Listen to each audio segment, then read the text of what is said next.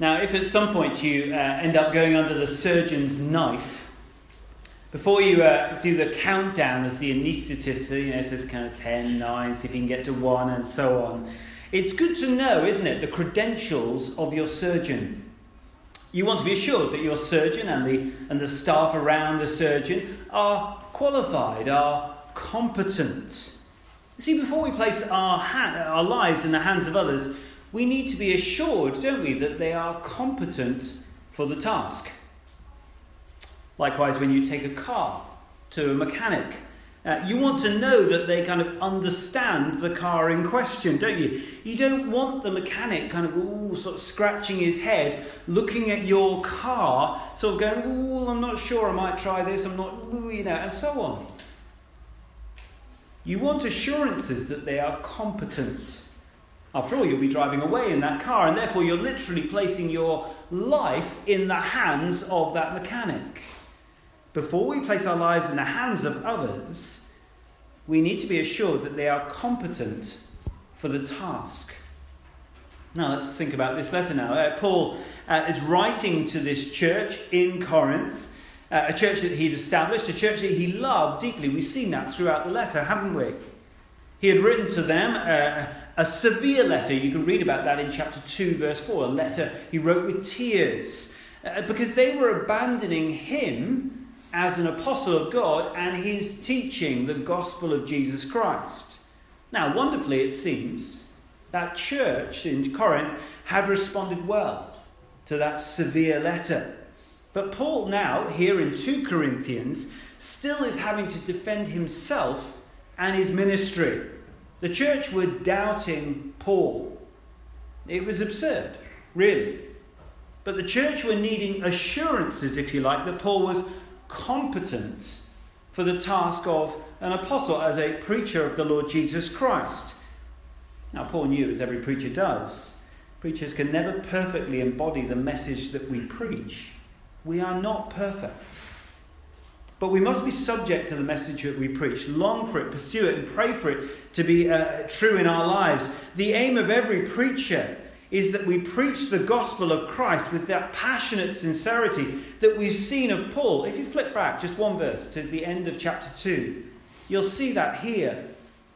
Unlike so many that other teachers in Corinth who peddle the word of God for profit, on the contrary, he speaks of himself here. 4 qualifications of that sincere, passionate ministry of Paul. If you like, his qualifications, his competency. He speaks in Christ. He speaks before God with sincerity as those sent from God. Now, but I guess what is happening is Paul speaks those words in chapter 2, verse 17. He may have thought, well, it might sound a bit like boasting. He could appear at that point to be just like all the other teachers who have infiltrated the church in Corinth, who seem so impressive, and who were very careful to be seen as impressive as well. Which is why I think Paul, in the beginning of our passage, uses these 2 questions at the beginning of chapter 3. And look at verse 1 there. Are we beginning to commend ourselves again? He says. Or do we need, like some people, letters of recommendation to you and from you? Now, let's think about those letters for a moment. Letters of recommendation. Very, very usual practice in these times. People couldn't check out the credentials of a doctor or a mechanic just like going online. You couldn't do that. No. And the same goes for a preacher who walks into a place. Letters of recommendation, we see, they were the way that people could be assured that a person was competent for the task. Thousands upon thousands of letters of recommendation exist still today from those times. In an archaeological dig, you find letters of recommendation. And Paul readily used such letters. And he even sort of snuck in little recommendations within some of the letters that we have in the Bible. So if you look at Romans 16, for example, verse 1, he there commends to you, to the Roman church in Rome, our sister Phoebe, who was a deacon. The whole letter of Philemon, if you ever know that in New Testament, is in its essence a letter of recommendation. 1 Corinthians 16, for example, Paul there recommends Timothy to the church in Corinth. And likewise, in 2 Corinthians chapter 8, Titus is recommended. This is very normal practice, if you like. But the problem with letters of recommendation, much like our CVs of today, letters could be exaggerated. They could become slightly misleading, if you like. Now, I know some of you are in HR, you're very proficient at all this.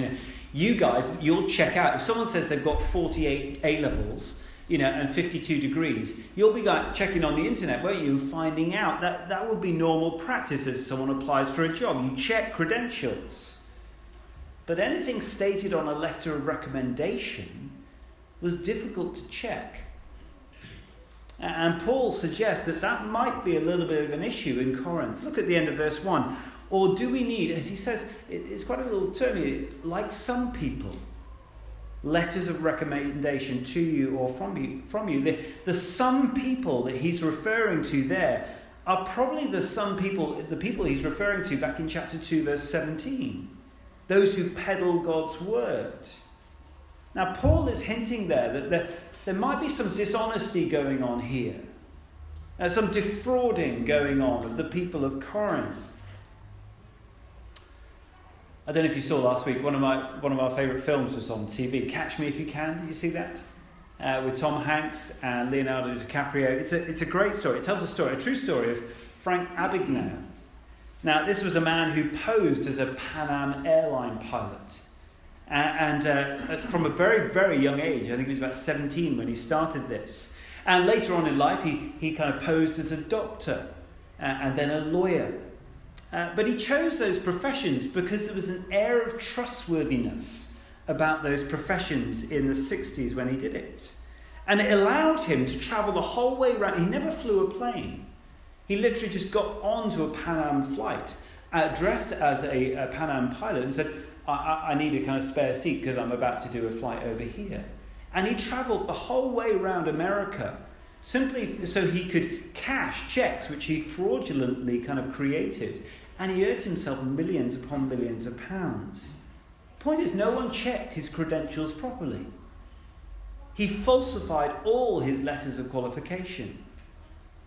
And it seems the church in Corinth were being defrauded by an appearance of trustworthiness. Paul is suggesting to the church, you need to check the credentials of these teachers, but at the same time, likewise, what we see here is that Paul is defending himself as well, his own ministry, his competence. And in so doing, the brilliant thing about this little passage is he's helping us. We can see, we should be able to discern from this what we should be looking for too. What is authentic gospel ministry? What should a good church leader look like? What should someone who ministers the gospel look like? As in all of us. Let's look at Paul, if you like, for some answers. And you need to think about it for a moment, because it is really absurd, isn't it?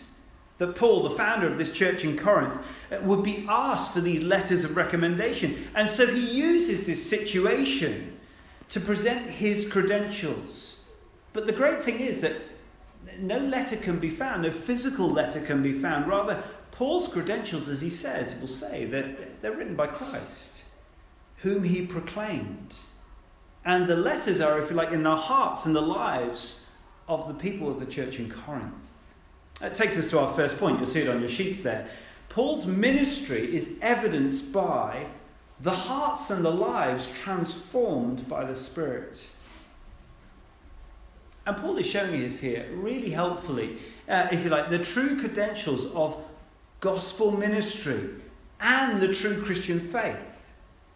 And therefore, if you sit here today, and I hope you've been welcomed, if you sit here today and you're not a Christian, or you're unsure if you're a Christian, then please listen. Listen very, very carefully, because Paul is showing us here today what a true Christian really is. Look at verse 2 with me if you can. You yourselves are our letter, written on our hearts, known and read by everyone. Paul is brilliant here. He's kind of like a boxer in a ring. He's kind of taking these opponents off guard. He's showing the church in Corinth that they themselves are Paul's letter of recommendation. And everyone could see that. Everyone could read that as they looked at them in their hearts and their lives. These teachers who are leading the church astray in Corinth, they may have been so impressive. They may have been gaining these big crowds, but their work and their evidence of their work was all external. And by contrast, Paul had preached a simple gospel, the good news that Jesus had come, that he lived and he died and he'd been raised. And by God's Spirit, it had worked in people's lives, but it was an internal work. It was a powerful, transforming work that occurred and begun in their hearts. A spiritual heart work that then, of course, seeped out into their lives. It was apparent for all to see. This is the experience of every Christian. We remain the same people in many, many ways.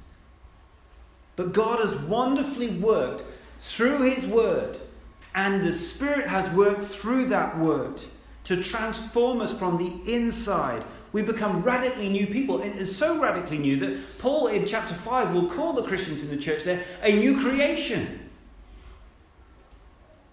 See, Paul is showing the church that his ministry, his credentials are very, very little about him. Look with me at verse 3. You show that you are a letter from Christ, the result of our ministry, written not with ink, but with the Spirit of the living God. Not on tablets of stone, but on tablets of the human heart. Now, Paul is very quick here to point out that he hasn't radically changed the hearts and the lives of the church in Corinth. They are a letter from Christ as they responded to the gospel of Christ, empowered by the Spirit of the living God who has worked in each of them. But what a work! What an extraordinary work! And Paul is writing stuff here that would have sent off all sorts of alarm bells in the church in Corinth as they had listened to these words. And I wonder if alarm bells have been triggering here. We've had a few clues because Ash has brilliantly led the service and kind of pointed us there already. But Paul is describing here that it's something that was so, if you like, long awaited, promised centuries before through the prophets. In verse 3, he speaks about his ministry not being written on tablets of stone, of course referring to the law of God that was given to Moses, that old covenant between God and his people that was established, and the law was given by God so that people would know how to honor him in that relationship, in that covenant relationship. The law was good, but it was external. It was written on tablets of stone. But God made promises through the prophets we've heard in Jeremiah. We're going to turn there in a moment. He promised that the day was coming when his law would be written in the hearts of his people. We're going to have a look briefly at that. If you turn back to page 794 with me. Page 794. We're back in Jeremiah. Ash has read these verses already. We'll just have a little glance at them. Page 794, Jeremiah 31.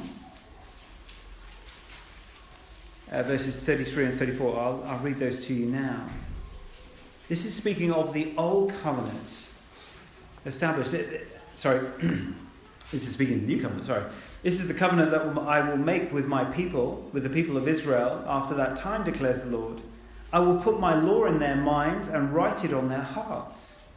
I will be their God, and they will be my people. No longer will they teach their neighbor or say to one another, know the Lord, because they will all know me. From the least of them to the greatest, declares the Lord. For I will forgive their wickedness and will remember their sins no more. God makes these wonderful promises that will be established in the new covenant. Promises of, we see, a new heart, that God's law would not now be written in their hearts, not on these external tablets of stone. So a new heart, a new relationship would be there, a closeness not known before. I will be their God. They will be my people. A new understanding or a new knowledge as well. They will all know me. In the new covenant, we don't come as a nation, as a state. It doesn't matter whether we're British. We come one by one. Doesn't matter whether you're born into a Christian family. We come one by one before God. But it leads to, lastly, a true forgiveness. Look at it. For I will forgive their wickedness and will remember their sins no more. In the Old Covenant, the blood of animals symbolically covered the sin of people. But as Jesus, that once for all sacrifice, stretched out his arms on the cross, he established in his sacrifice a new covenant. A new relationship was opened between us and God. And that brings true forgiveness, as we see here. Now, these are the new covenant blessings that have been fulfilled in Jesus Christ. This is the ministry that Paul has been proclaiming. This is the gospel that he's been proclaiming. He proclaimed it through the word, and the Spirit had worked through that word in the hearts and the lives of the people in Corinth, and they've been transformed from the inside. That is why he says these lives in the Corinthian church were his letter of recommendation. On January the 2nd in 1968, a dentist named Philip Bleiberg became the first man in history to hold his own heart in his hand. He was the first surviving adult heart transplant patient. And he stood with the surgeon in the hospital in Cape Town where this surgery had taken place, and he was handed his old heart in a glass jar. Sorry about this, Linda. Linda's super queasy, but I'm just going to go with this. And he looked at it, and he was a dentist. He asked the surgeon a few kind of medical questions, but he finished with this as he handed back his old heart to the surgeon. He said, "This is my old heart that has caused me so much trouble." And he turned his back and walked out of that hospital, saying goodbye to his old heart forever. Philip Bleiberg was still the same 59-year-old dentist, but crucially, he had a new heart. Christians, you see, we look the same, but we have new hearts.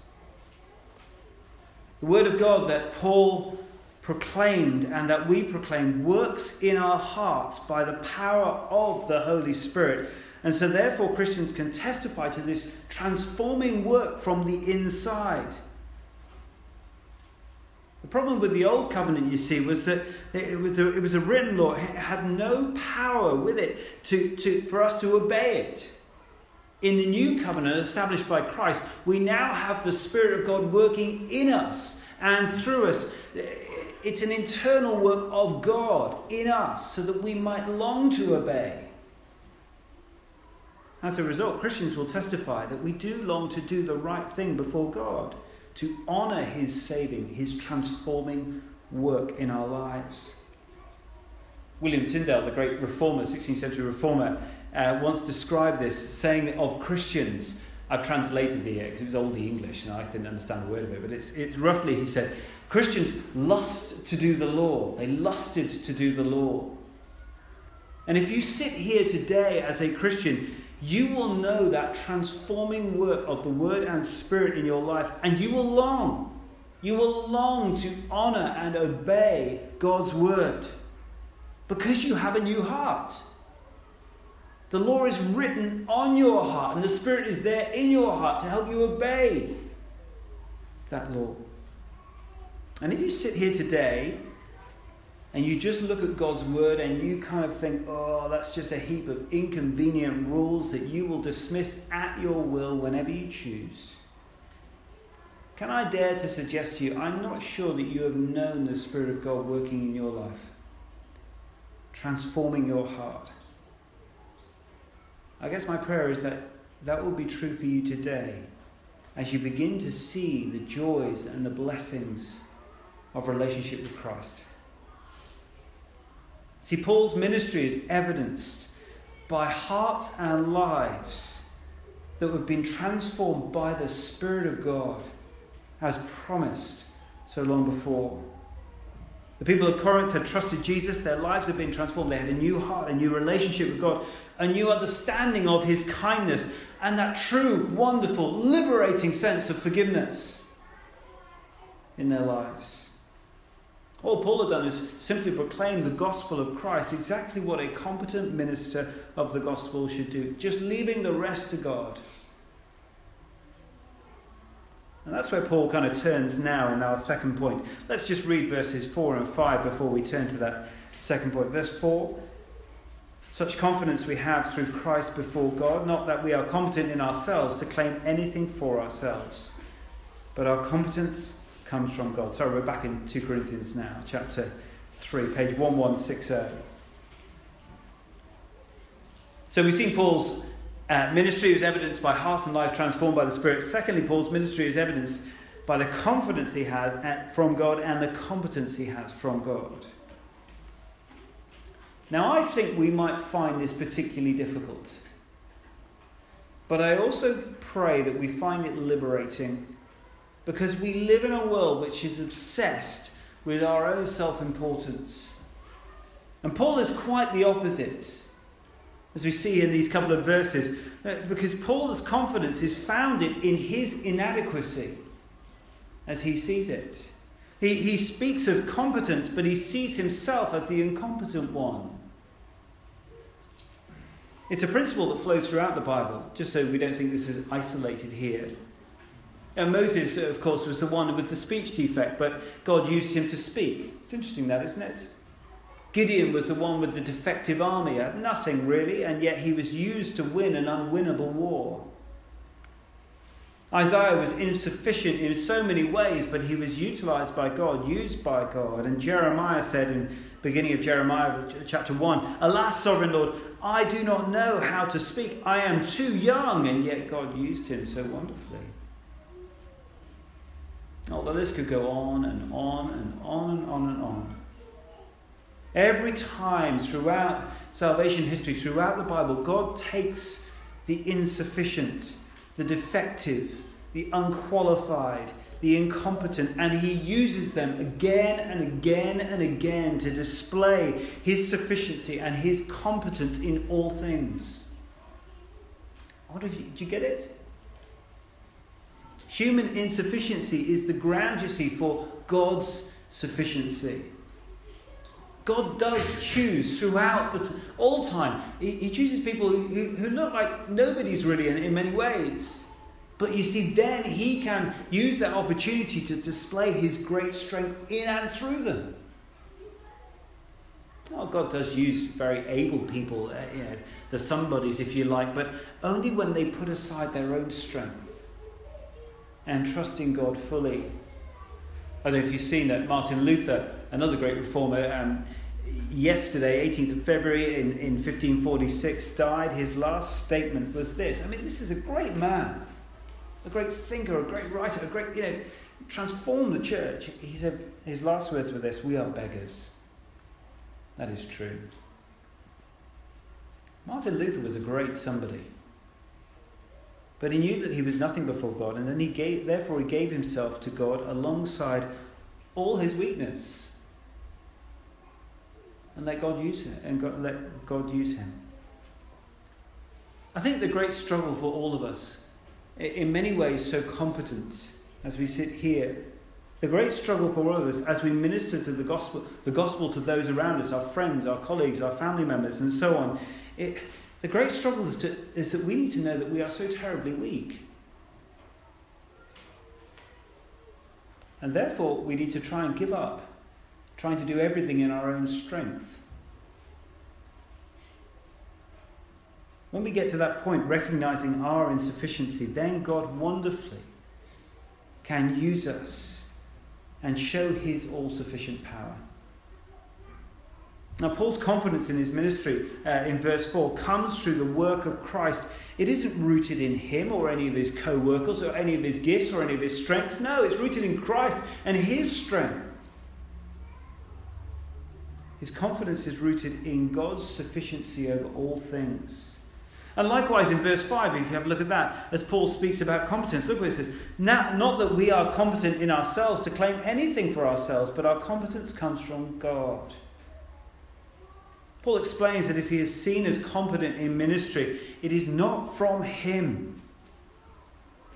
He's simply been given the privilege to proclaim Jesus Christ, that message of the new covenant, which is that ministry of transformation empowered by the Spirit. And that's how Paul concludes. We're moving quite quickly now through. He shows the church in Corinth that he's nothing more than a minister of this new covenant. Look with me at verse 6 if you can as we finish off. He has made us competent as ministers of a new covenant, not of the letter but of the Spirit, for the letter kills, but the Spirit gives life. We saw in Jeremiah 31, didn't we, that the new covenant brought transformation. As we trust in Jesus Christ, we can be wonderfully transformed from the inside. It's a hard work by the power of the Spirit. And we can know, therefore, the forgiveness of sin. The old covenant always was established and began with this sea of animal blood. But it could not take away sin. It wasn't a sufficient sacrifice in that way. It didn't transform people. The new covenant begins with the blood of one who is completely sufficient. The perfect sacrifice that died once, his name was Jesus, never to be repeated, and who died for all who would trust in him. A sufficient sacrifice that offers complete transformation. I wonder, do you know that in your life? It isn't something you earn. It isn't something you are born into. It isn't attained by virtue of you being here or being British. It is a work of God in your heart. How? By the Spirit of God, as we see in verse 6. And once again, Paul is alluding to, yes, Jeremiah 31, but also to another passage, I think, also Ezekiel 36. Make a note of that if you want. I'll read a couple of verses to you. Ezekiel 36. Verse 26 and 27. It says this, is again a promise of the new covenant blessings. I will give you a new heart and put a new spirit in you. I will remove from you your heart of stone and give you a heart of flesh, and I will put my spirit in you and move you to follow my decrees and be careful to keep my laws. Paul again is alluding to here these covenant promises, because he is showing the Corinthian church that God is looking not for gifted people or people who think they're absolutely wonderful, self-sufficient people. God is looking for inadequate people, if you like, who give their weakness to him, opening themselves up to this transforming work of the Spirit in their lives. That was true of Paul as a minister, as a preacher of the gospel. But it's also true of all of us if we're Christians here today. As we trust in Jesus, we receive a new heart that longs to honour him, obeying his word. And we receive his Spirit to help us and guide us to obey his word. But often we can find ourselves hiding, can't we? Do you do that? Hiding behind your strengths, trying to do things just your way, rather than allowing God to work in and through you. Or maybe just hiding behind your weaknesses, saying to God, I can't possibly enter into that kind of conversation with that person. I'm too shy. I don't have the words to say. Look at Paul. Look at Moses. Look at Gideon. Look at Jeremiah. Look at Ezekiel. The list could go on and on and on. God takes what is weak in the eyes of the world to display his strength, which means what? It means he can use you and he can use me. I'll finish with a story I was reminded of this week as I was preparing this talk. I heard this story many, many years ago, as a child actually. In 1955, John Stott, who many of you will know, is a great preacher and writer. He was the vicar of All Souls up in Oxford Circus. He invited the great evangelist Billy Graham to England to preach for a number of weeks. And on that visit, Billy Graham was to speak at Cambridge University for the KICU there. Many of you will know that, which is the student group there. He was to come and preach the gospel of Christ, as he had done many times around the world. Billy Graham was met at the university by a number of the professors, including one C.S. Lewis, who had just moved there from Oxford. Billy Graham would testify that he was absolutely terrified by this. He would always view himself as quite a simple preacher, a simple man who just loved Jesus and liked to preach the gospel. That is, as he prepared his talks for that week of mission, as it was, in Cambridge, he felt utterly, utterly insufficient. He just viewed himself as a southern Baptist guy who liked to preach about Jesus. He didn't have lots of degrees at all, but he did his best to prepare some talks which he thought would suit the students and the academics gathered. He preached for 3 nights at the University Church, that very famous church in the centre of the campus there, and the place was packed, but with little or no effect. The talks were received very, very badly. On the morning before his 4th talk, he sat down and prayed and decided he would just essentially preach that night as he always did. The simple, life-changing gospel of Jesus Christ with that passionate sincerity that we've seen in Paul and we've seen in Billy Graham over his life. And he decided he's just going to let God do the rest by his Spirit and work in the hearts of the people. And over the next 3 nights, hundreds of people came to faith, many of whom went on to become preachers and ministers that you know and are still in ministry today. One man was called David Watson, an evangelist, a church minister. I worked at his church. He wrote lots of many books, and I've heard him speak a number of times. That is who I heard this story from.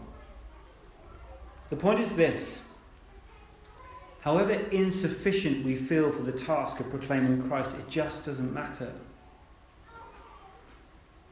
If you feel out of your depth, that it's too much to tell your friends of the wonderful, life-saving, heart-transforming Spirit work of God, don't panic. Give it to God.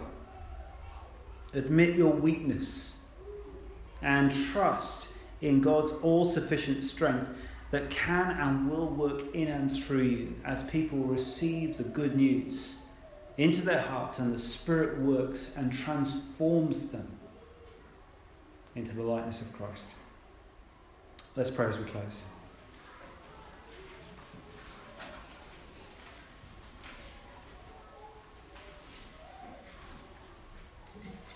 Heavenly Father, we thank you for the ministry of Paul and many who have followed in his footsteps, who have dared to preach that simple good news that Jesus has come. He's lived a life that we could not live. He has died a death that we deserve, and he is risen so that we may have life if we put our trust in him. We thank you for that wonderful new covenant that he has established in his blood.